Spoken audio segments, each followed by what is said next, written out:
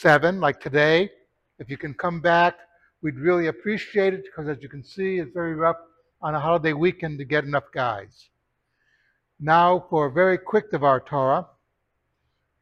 Uh, this week's Parsha is Ki Tetzei L'Milchama, and you might think that someone going out to war is going to get a pass because in war, in battle, emotions are running high.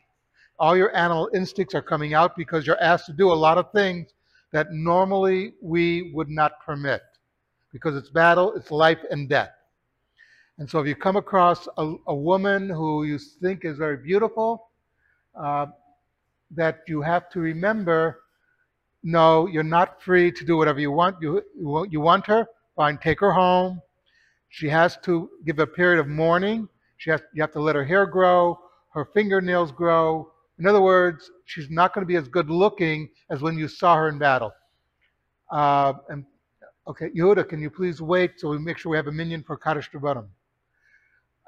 Okay, thank you.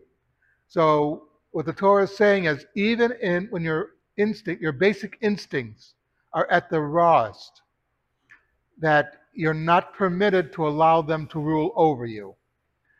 That you have to act within due bounds. That's the whole message of the Torah in this whole parsha.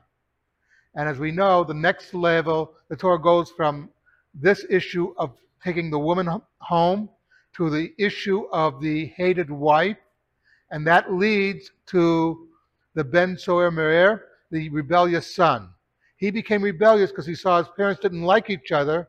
They hated each other because he took her in war. It was an infatuation. It was not real togetherness. Something to think about, Kaddish Rabbanim.